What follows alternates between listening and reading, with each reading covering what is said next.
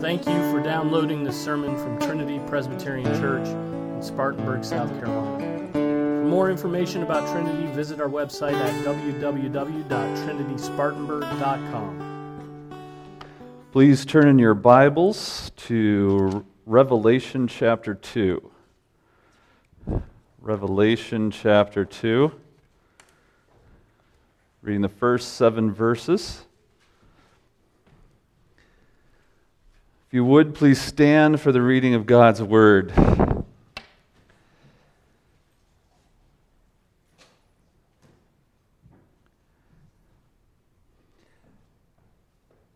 To the angel of the church in Ephesus write, the one who holds the 7 stars in his right hand, the one who walks among the 7 gold lampstands says this, I know your deeds and your toil and your perseverance, and that you cannot tolerate evil men. And you put to the test those who call themselves apostles, and they are not, and you found them to be false. And you have perseverance, and have endured for my name's sake, and have not grown weary. But I have this against you, that you have left your first love. Therefore, remember from where you have fallen, and repent, and do the deeds you did at first, or else I am coming to you, and will remove your lampstand out of its place, unless you repent. Yet this you do have, that you hate the deeds of the Nicolaitans, which I also hate. He who has an ear, let him hear what the Spirit says to the churches. To him who overcomes, I will grant to eat of the tree of life, which is in the paradise of God. This is the word of the Lord. You may be seated. Well, I never thought that I would preach from the book of Revelation. I've always been a little confused by it growing up with the background I had. Back in those days, you always had to wait for the movie to come out before you could preach on it, so you knew what Kirk Cameron wanted you to say about it. But with this book, this is going to be... For a book this difficult to work through, this chapter is quite straightforward, and what we're going to talk about today is going to be quite simple. What we have is we have a direct word from Christ to the church of Ephesus. This is Christ speaking to the church. Now, all throughout Scripture, obviously, we have the inspiration of Scripture. All of this is Christ's words to us through the work of the Holy Spirit. But there is something interesting about the fact that we're getting a direct quote from Christ to a church. And I think that's significant. What's interesting is that this is the church of Ephesus. Now, the church of Ephesus is like one of the most, like if you're going to put together a dream team, the church of Ephesus is that dream team. I mean, it's in one of the big cities, lots of trade, lots of money going through there. There's a lot of idolatry going on. This city was famous for the Temple of Diana, so you have like one of those places where people have gone to commit horrible sins. Now there's a church present. You have to remember, this is the church that Paul visited and then left Timothy there. And then he writes to Timothy how to run Ephesus.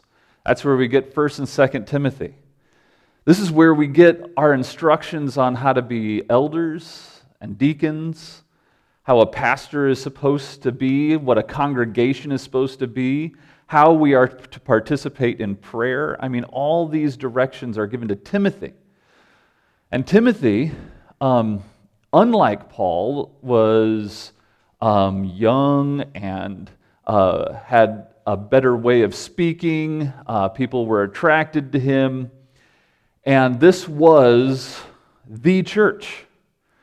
I'm trying to think of what would be a good comparison to it, but any church I mention, people are either going to like it or not like it for different reasons, so I can't really do that. But you have to understand, this is not like a mega church, right? It might have been a big church, I don't know, but it wasn't like a mega church that had 700 pastors, and one pastor was crowned the king pastor, and he would come and give his lecture on a Sunday and then disappear for the rest of the week, and he was transmitted to all kinds of other campuses and all these sort of things.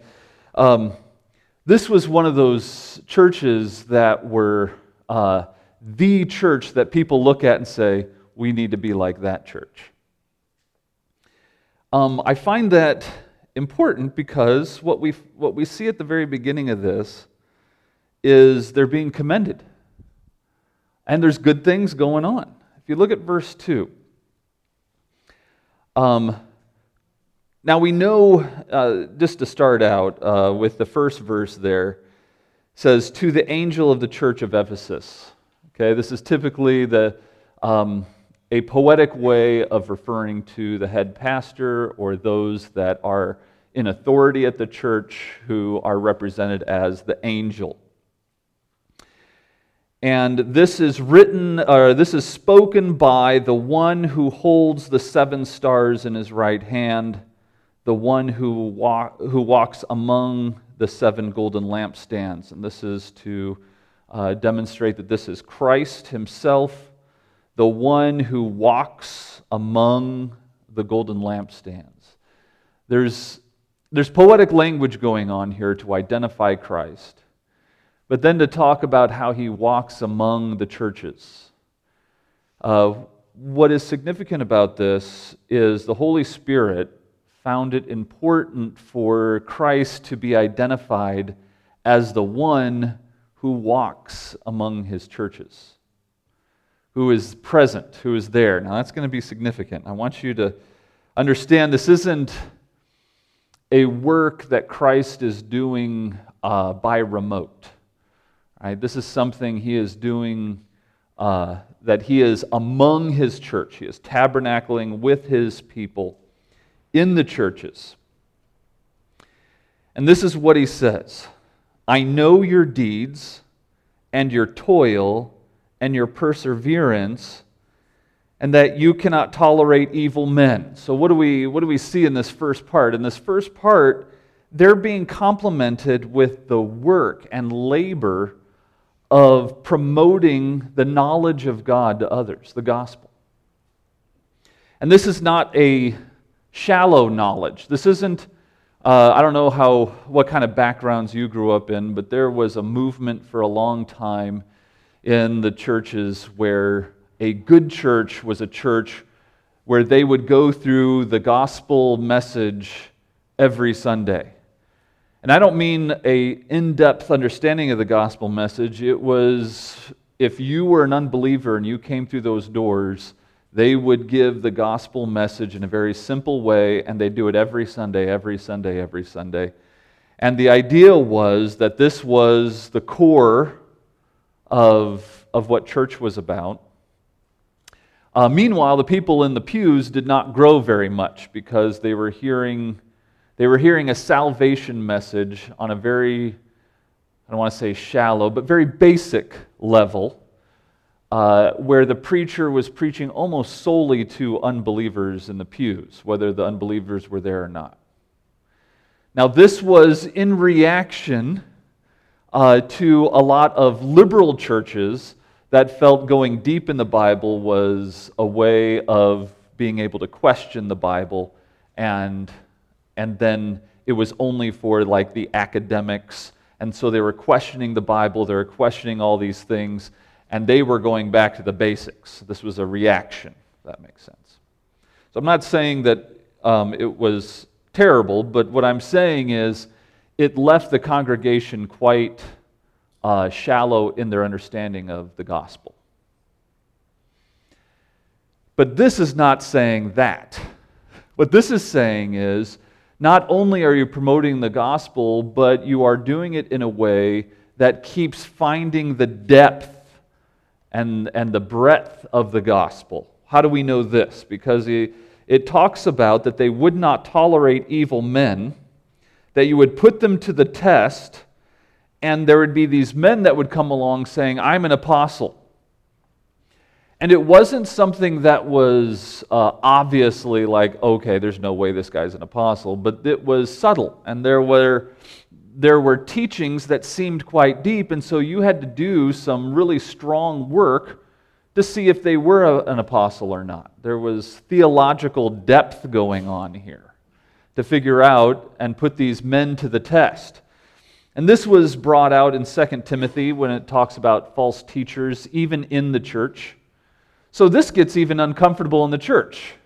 It's not like you're talking about false teachers that are, in New York City. You're talking about false teachers that are right in front of you, that have been communicating with the other congregants with very sly and very persuasive ideas about Christianity that now you have to undo from the pulpit and amongst your elders to try and stop this. This takes a sophistication to their understanding of the gospel.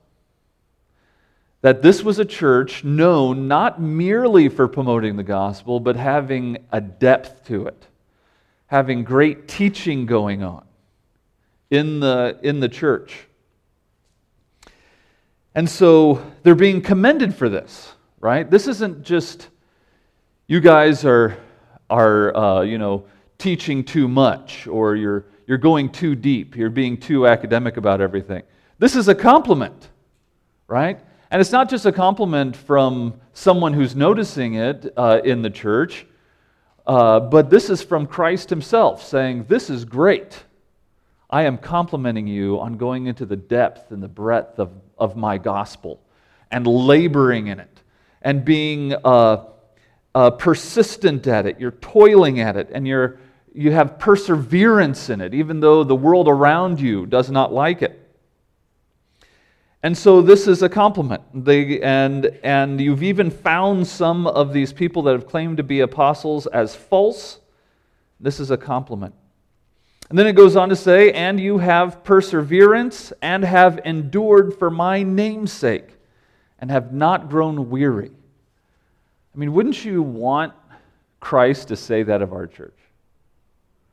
I mean, think of the compliment that's going on here. If Christ were to come to Trinity Presbyterian Church and say, I know your deeds and your toil and your perseverance, and it's great. You have been persevering for my name's sake, and you haven't even been weary at doing it. You guys have been putting on triple Bs to try and educate the men. You have been putting on Men and Family to try and educate the family. You have been putting on Sunday schools to try and educate the people. Your preaching has been in-depth and godly. This is great. I mean, this would be the kind of compliment that those that care about church would want to hear, right? Now, what's interesting is the kinds of things as you're growing up, when you find out what's important and what's not important. My little ones are finding this out, right? You have an old cell phone from, 2009 or something like that no one, is now just become a brick. It does no good to anybody. You still have it. It's probably giving us all cancer, but no one knows why. So you have this thing, and the kids play with it, right? It's their little toy, and it's this useless thing, and they're like playing like they have a cell phone and things like that. And that's fine. But then they grab our cell phone that we have now that costs a lot of money and that we are paying monthly to be able to use, and they grab it and they want to use it the same way. And we go, don't touch that. Right? Now to a kid, they're thinking, okay, this brick that doesn't light up is okay to play with, but the cool brick I'm not allowed to play with? And they get that look of surprise, like, what's okay, because they're going into a world where they're discovering what's important and what's not important. And you get that look of surprise of, well, why is this important, right? And we do this, with lots of different things when we're trying to get our kids, caught up to the rest of the world. And part of it's, I'm sure, our fault. We probably shouldn't let them play with old cancerous bricks or anything. But the point is, they're still learning about what's important. And it's interesting to see the looks on their faces when they realize that something's important that they didn't get. And so here, if you could imagine, the church of Ephesus is hearing this compliment that they've been working hard on, which is educating their people, right? And then it says, but, verse 4, I have this against you, that you have left your first love. Now, this terminology is actually quite strong. I have this against you. The idea is being against. I have put my face against you for something. And it's not just that. He goes on. I want you to remember, because you have lost your first love, I want you to remember from where you have fallen. You're like, fallen? Why is he so upset about this? And repent. Do the deeds you did at first, or else I'm coming to you and will remove your lampstand. I want you to understand how the contrast that's going on here. We went from probably doing way better than other churches. I mean, if you look at the compliment here, and you look at the other churches in Greenville and Spartanburg, and you look at the wasteland a lot of churches have become, where you come in and they have worked harder on the coffee mixture that you get as you come in than they have in the preparation for the 15-minute sermon they give you after the great rock concert. Right? Now, this isn't about music. What I'm talking about is that the entertainment industry has sunken into the church. And so we have lots of churches where the entertainment is very important, and we're really careful about boring you with our sermons, because if we do that, we might lose some people, right? And so you look at the world around you and you see these churches that are prospering and doing really well. They have, and you look at the way they have constructed it, and the way they have constructed it is to entertain, is to get people in the seats. And even the way they construct the tiny little sermon at the end is they make sure the words don't criticize too much or don't get into your face too much, and using passive voice instead of active voice. Instead of saying you, it's like, well, there are people that, and we got to be careful, right? And they're very careful to treat everyone with these very careful ways so that no one's offended, no one's upset. But they really enjoyed the entertainment, and the coffee was really good. And I was in where was I this week? Seattle last week. I was in Seattle, and I was speaking at this conference at this gigantic church. It was just ridiculously huge. This was their choir loft. I kid you not. It was insane. And they had a coffee shop. And I foolishly thought, if it's in a church, the coffee would be free. That was not the case. I was kind of offended. I was like, I came in there like, ooh, coffee, and you could choose anything you want. You can choose anything you want. But there's prices. I thought, that's insane. Do they make the... I mean, if you're a visitor, you're like, ooh, nice... I'm paying? Anyway, I was a little turned off by that. If I was, a cool cat going into a church, I would be really upset. So anyway, they had a coffee shop, and it was a nice-looking coffee shop. And the way everything was constructed, the pastor was... I don't know if he was... One of the pastors was telling us that they had this done in a special way, the very setup of it. So there is no foyer. You walk in and there's the seats. And there's a very important reason why they do that, and how the coffee shop does have an enclosure so you can shut the door and order during the service. They even have a place where you can even have a light breakfast while the screen is on. You can watch while you have a little. It's true. While you're having a little light breakfast with your wife and continue with the worship, whatever that means. And so there's all these kinds of churches everywhere. You'd be surprised how user-friendly these churches get. And here's this church of Ephesus that's still trying, right? And it's doing well. It's getting in the depth and the breadth of the gospel. It's trying to get their people to understand the Word of God. But, Christ says, I have this against you, that you left your first love. And this is so important to me that I consider this a fall. You have fallen away. In fact, this fall is so bad that I expect repentance out of you. And if you don't repent, I want you to see this wording here. It doesn't come across in the English as forceful. It says, I am coming to you. If you look in the way the Greek grammar has it, really the force that's behind it is he's saying, I'm coming for you. I'm coming after you. The difference between this is like when Jude is in his room and he's doing something, and he's going to bed, and I say, I'll be right there to tuck you in, right? That's not this. This is when Jude does something, and I said, I'm coming over there, if I hear that again. And what does that mean? That means I'm coming for him in a way that's punishment, right? And what's the punishment going to be? The punishment is I'm removing your lampstand. The idea here is I'm going to unchurch you, is this idea. I'm coming for you, and I'm going to remove your church from the rest of the churches. I'm going to obliterate your church.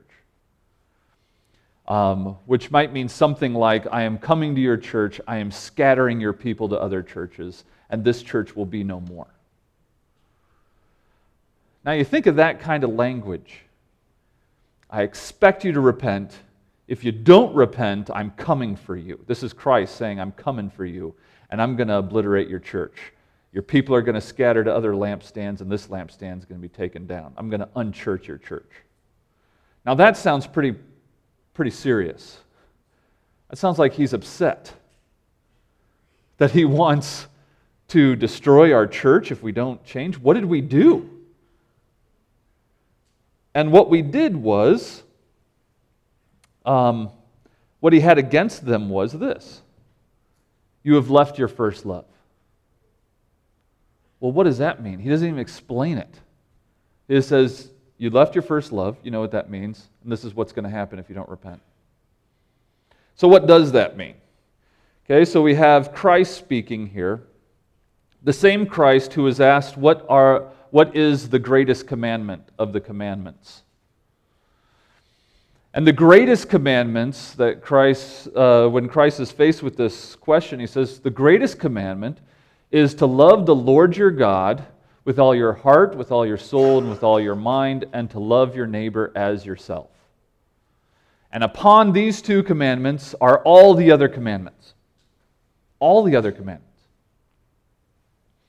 So what we find is that they are leaving their love of Christ, which then results in their love for each other.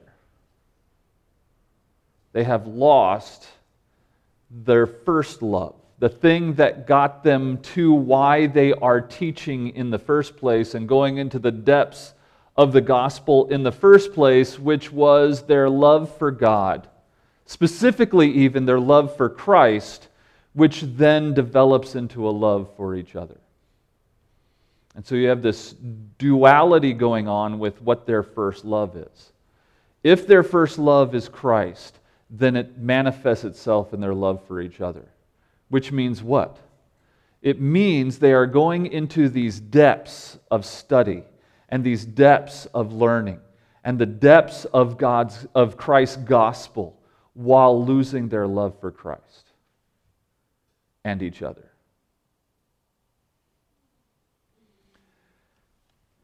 I have gained a reputation for not being very nice to seminary students. And the reason is seminary students have a very strong love that got them there usually. And that love is a love for ideas. They are zealous for ideas. I have entitled this sermon, I don't even know if that's a thing anymore or not, but I titled this sermon, Zealous for Ideas. And I see this in seminary students all the time. They are excited about the ministry because for them the ministry is a chance to really explore and enjoy the thing they love the most, which is ideas. And so they start getting into these ideas of eschatology, pneumatology, soteriology, and theology proper, and anthropology, and all the ologies that are there. They really love it. And they will talk your ear off about it. In fact, as they're talking to you about it, they don't even really care about your life. They will just keep talking about them and how excited they are about what they're learning because they can't wait for you to see how awesome it is that they know things and you don't. And the only thing that will break that terrible conversation with these guys is when they tell you, oh, I have to leave, I have to study for a Hebrew test. Did you hear that it was Hebrew? That's very important that you understand that I am about to leave and study for a test in Hebrew. And then you leave, and then they finally let you go and live your life again. Now, they're not all that way, obviously. There's some good ones. But I find that happens with regular people as well, people that aren't in seminary. People that are just people that are going to church. And they might even enjoy church at first, for a while, because they enjoy the ideas. I've seen this happen a lot of times. Young people will come into church, particularly Presbyterian churches, because Presbyterian churches are very strong on teaching. And they come in, they get all excited, they start debating people about theology, everything gets really exciting, they get really involved, and then they disappear. Why does that happen? We see this happen all the time. I've seen it happen in churches all over America. Because we live in a world where people love ideas. And they've gotten really excited about the idea of Christ. But they don't know who Christ is. And they certainly don't love Him. I have become convinced that young people's biggest problem, we as parents, we look at our kids, and when you have little kids, everything seems to be okay, and you think, oh, I hope they become great, leaders of the church one day. I hope they become great, godly men and women one day, and I know they will because they obey. And what you realize, what I realized, is that they obey mostly because they're afraid of pain. That's why they obey. And that lasts only until they're big enough where pain doesn't matter anymore. They end up getting bigger than you. And then what do you got? You don't have fear anymore. So then what do you have left? Well, now you have kids that are wondering, well, why am I still obeying? What interest do I have in obedience to my parents? What interest do I have in loving my parents? What interest do I have in my own life? And you realize very quickly that the biggest problem with young people today is, number one, they don't know who Christ is. Number two, they don't love Him. When we talk to teenagers, and I'm finding this out more and more, especially as I work more and more with college students, the issue is there is a version, an idea of Christ in a lot of their minds. The gay Christ, the feminist Christ, the Christ who allows some rule bending because that Christ knows how cool they are. The Christ that isn't interested in the Bible but interested in how cool they are. It is a bizarre Christ, a Christ that is not Christ. And when you talk to young people about loving Christ, the Christ of the Bible, I am not sure they know what that means.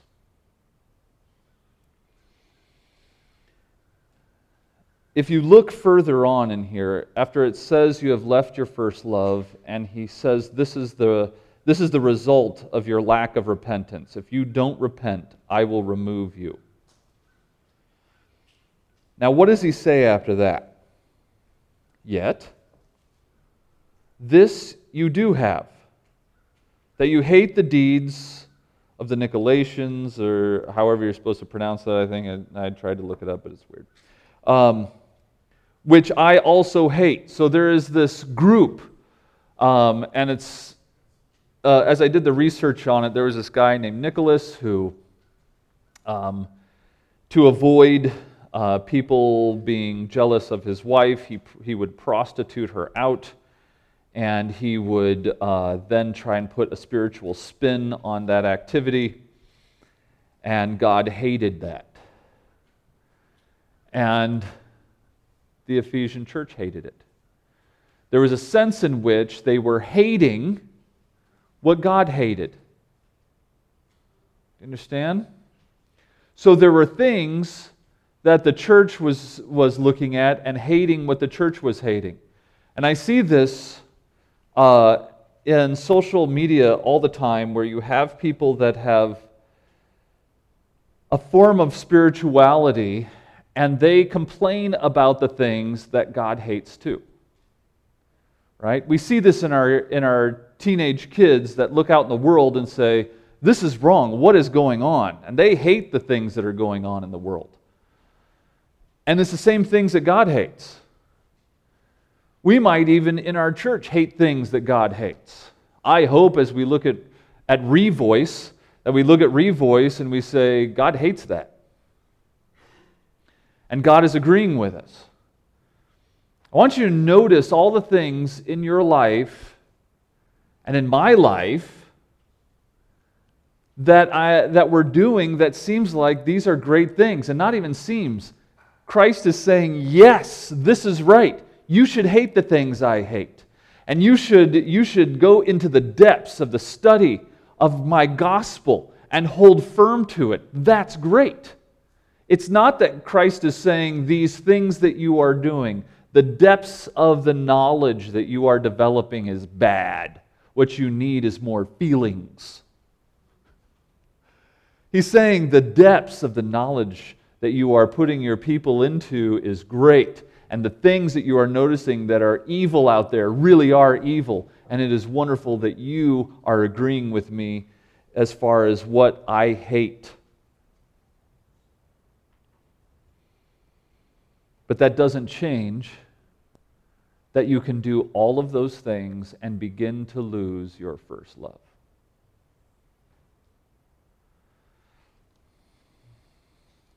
He continues to say after that, he who has an ear, let him hear what the Spirit says to the churches. To him who overcomes, I will grant to eat of the tree of life, which is in the paradise of God. This is how he leaves us.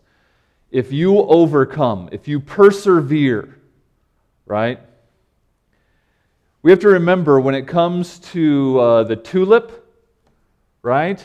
In tulip, we like all the different parts of tulip, right? The total depravity and, the unconditional election and the atonement being specific atonement, and all those things. But the P doesn't stand for if you say the prayer right, then you're saved. Once saved, always saved. I mean, did we not grow up with that? Did you say the prayer? If you don't know the prayer, you can repeat after me. And if you say the prayer just right, you can write the date down in your Bible, and you are good. And that was kind of the centerpiece of Vacation Bible School, to make sure they say the prayer. And we kind of jump onto that, and we kind of think that election means that there's nothing more in my salvation. When the P stands for perseverance of the saints. Well, what does perseverance mean? It means there is a perseverance that we need to do that we could not do unless we were elect and Christ was doing the work in us to sanctify us. But it certainly doesn't mean that the date on the inside of my Bible is how I get into heaven. What it means is, in your election, there is work. Read James. There is work to be done. And this perseverance of your salvation is done through Christ's work in you. And that's what we call sanctification. No, you can't lose your election. No, you can't lose your salvation. But your salvation is not a date in your Bible that you said the right thing at the right time and now you're good. It is a thing that requires perseverance. And this is what Christ is reminding us of through the Spirit. And it comes down to His challenge to that church that is doing all these great things that I wish we could even do, and it does not make Christ happy. What makes Christ happy is that all these programs and all these things that this church is doing stems from this love for Christ Himself. If I can put it this way, an affection. One of the most exciting things about becoming Reformed was, number one, the totality of Scripture finally started to make sense. It wasn't this, I don't know what to do with this end of the Bible, but this end of the Bible seems to apply to us. It wasn't this big gap between the two. It wasn't this, they were doing this thing in the Old Testament, now we're doing this thing in the New Testament. It was the whole of Scripture had one thing to say, and it was Christ at the center. And that was exciting to me. But of course, that's an idea. Right? The excitement of our salvation in knowing what it means and being able to go through Romans and seeing the depth of our depravity and understanding the depth of our ingratitude to Christ, and that through the Holy Spirit we are transformed. Our covenant is no longer under Adam, but it's under Christ. But these are all ideas. Okay? These are things that really happen, but our comprehension of them is a comprehension of them. What motivates our love for that comprehension of those things? In other words, as our men's group are finishing up John Owen, as we have in our Sunday schools, we're talking about biographies of people that have affected our church, the church as a whole. As we talk about in Men and Family, what it means, what Scripture tells us to be men, what it means to be a woman, and how that works in a family. And as we talk about these things, you understand that the ideas of them isn't the thing that pushes us. Being able to get along at home shouldn't be the thing that pushes us to be better men at home and better women at home in our roles that Scripture has brought about. There is something deeper that should be driving what makes us love these ideas, is the thing that is the core of loving our Christ. Do you have affection for Christ?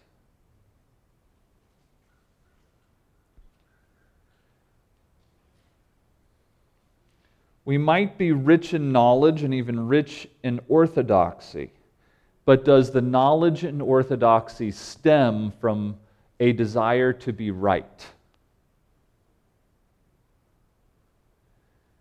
And when we hear people that are wrong, our annoyances become engaged because they're wrong and we're right. Or does our annoyances become engaged because of our love for Christ?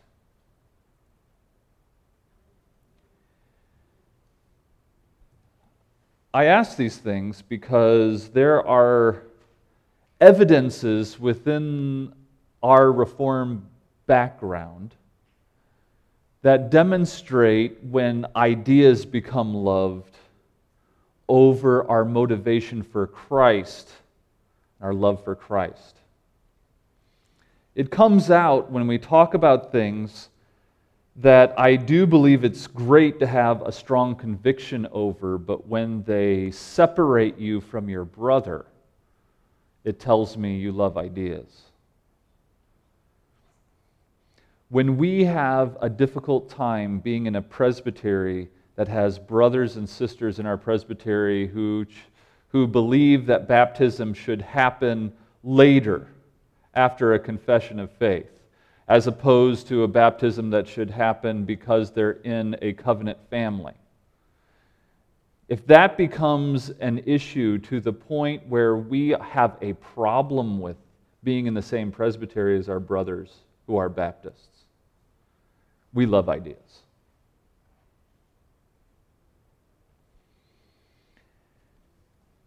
Because the question is, if my affection for Christ motivates my affection for the ideas that come about from Christ.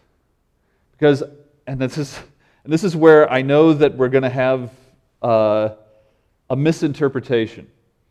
I want to stay with the text. The text says, the knowledge of these things and the teaching of the depths of these things is good. Jesus says it himself. This is great. This is a wonderful thing. You're doing a great job.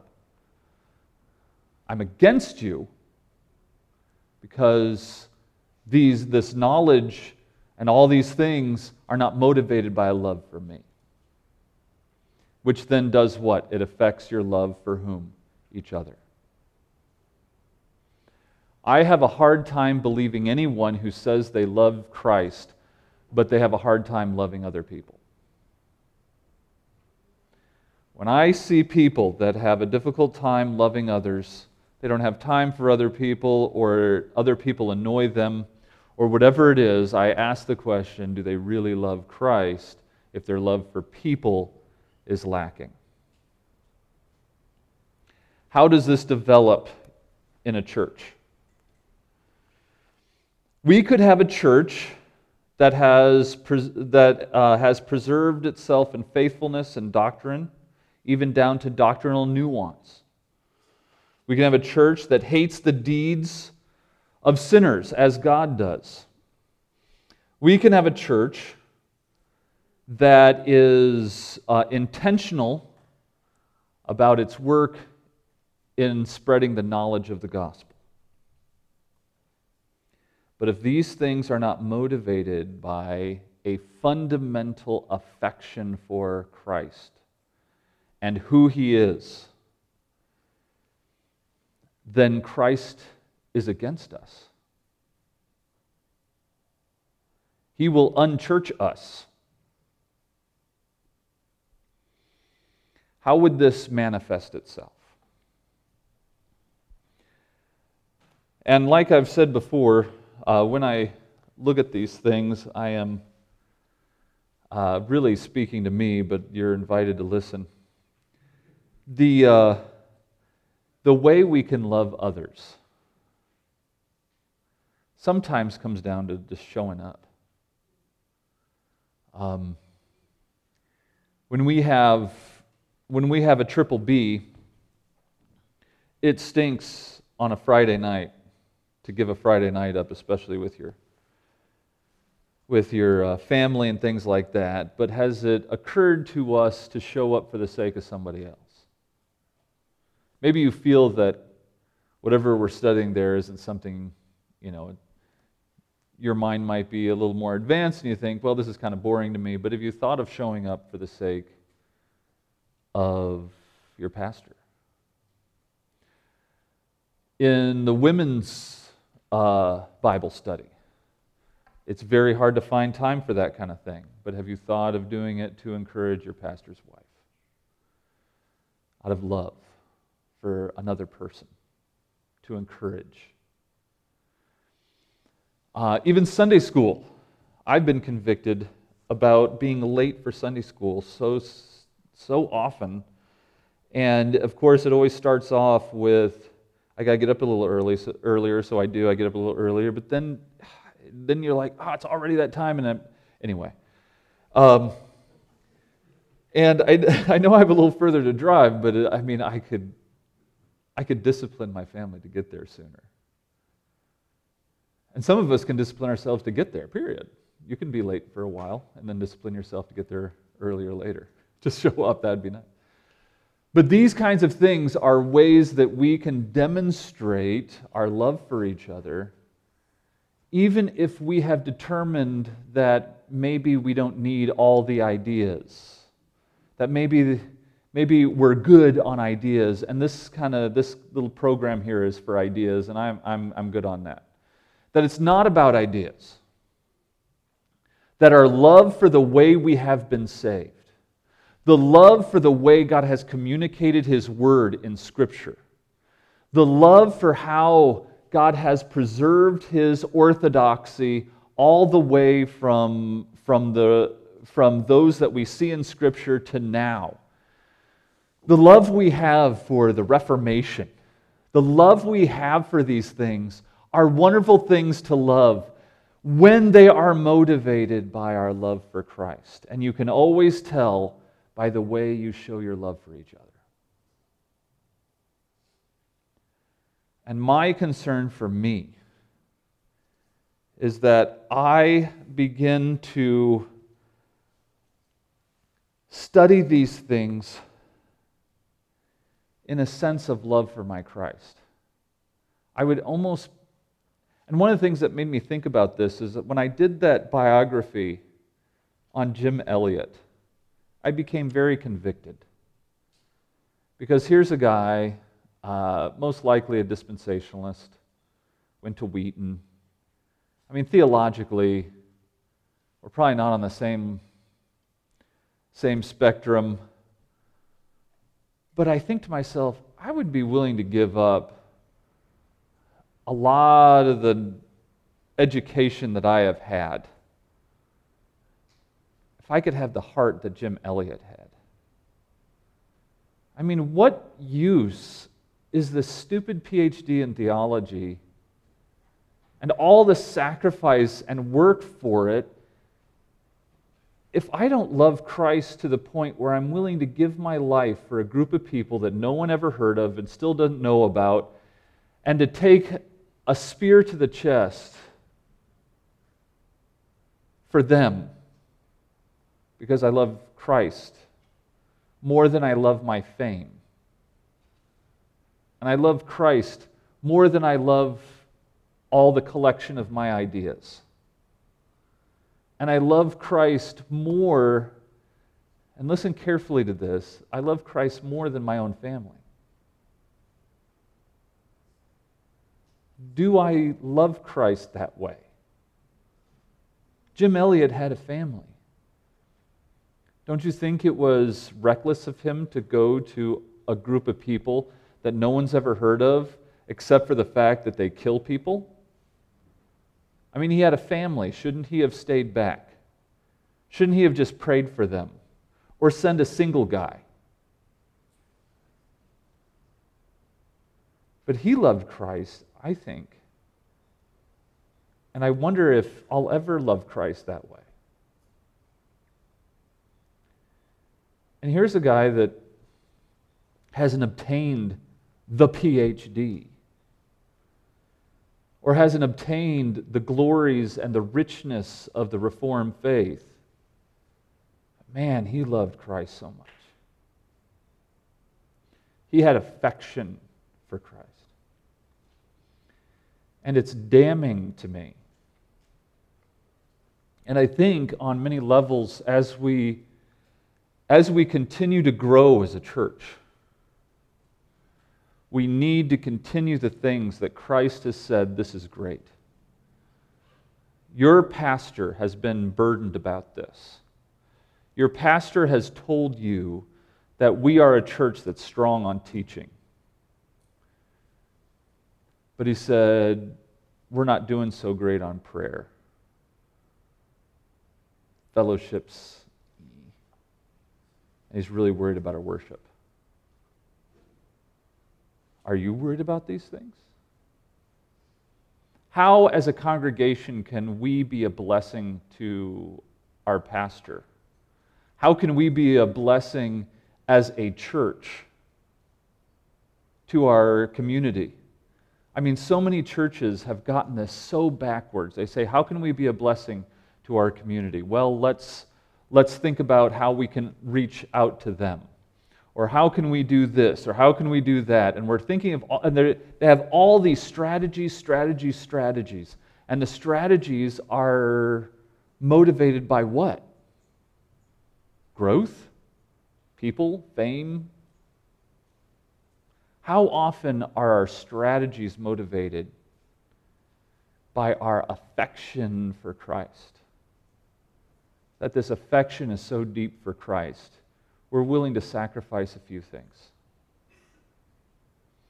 Maybe even when something is said from the pulpit that kind of gnawed us the wrong way, or if we're really upset about it, we can really push it in a way that really offends us. Do we have affection enough for Christ to say, it's okay? That maybe there's something I needed to hear.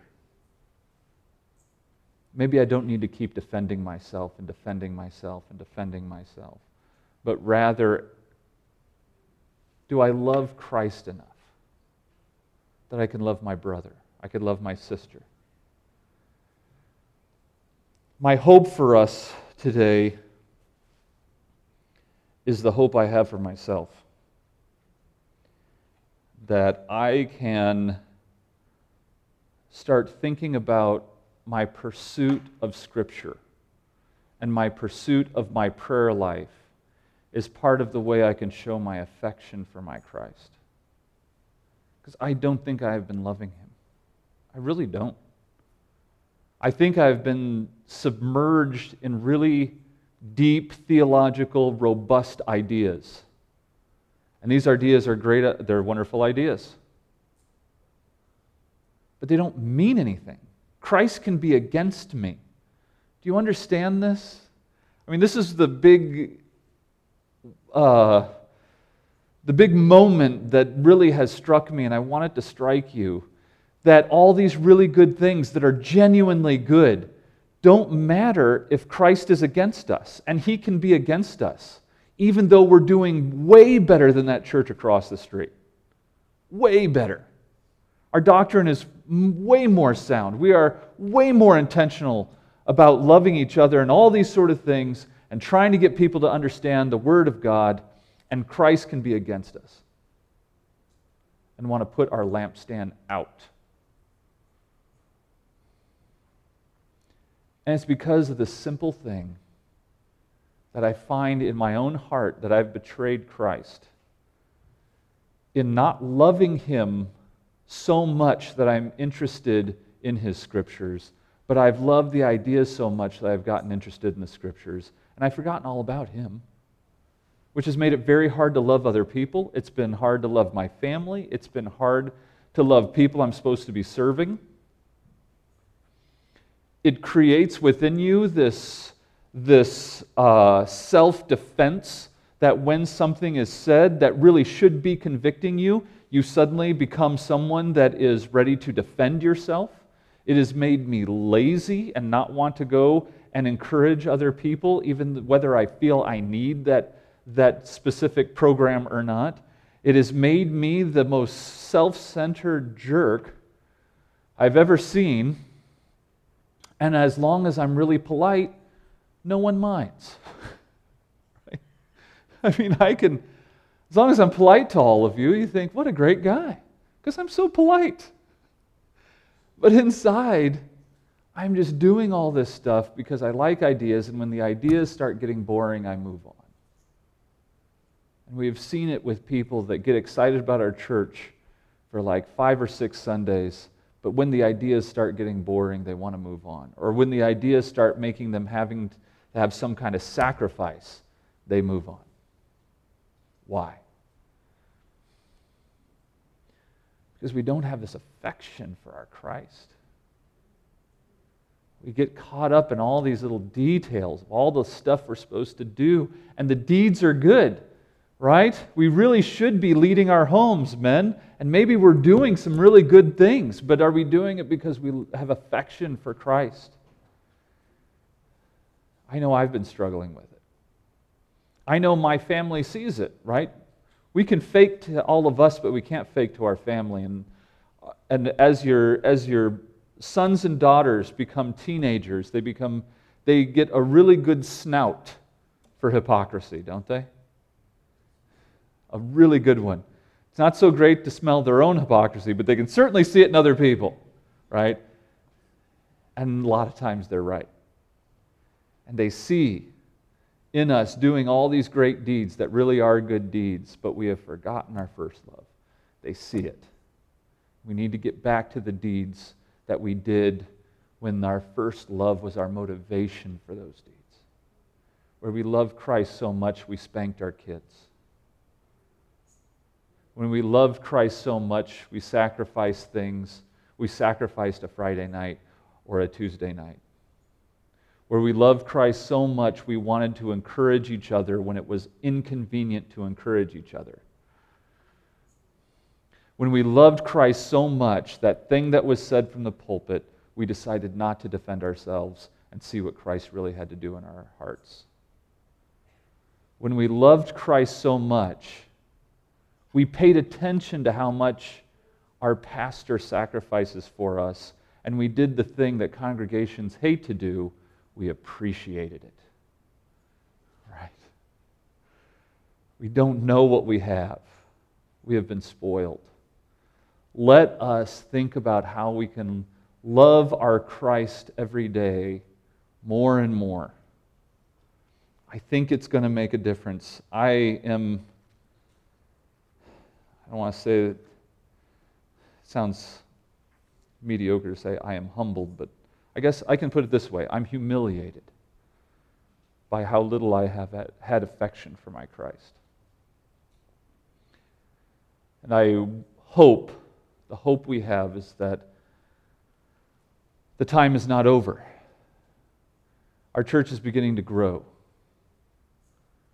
Wouldn't it be great to be known as that church that has great affection for Christ? And that's why they believe what they believe. They're not a bunch of arrogant people that are really good at ideas, but we don't know or love our Christ.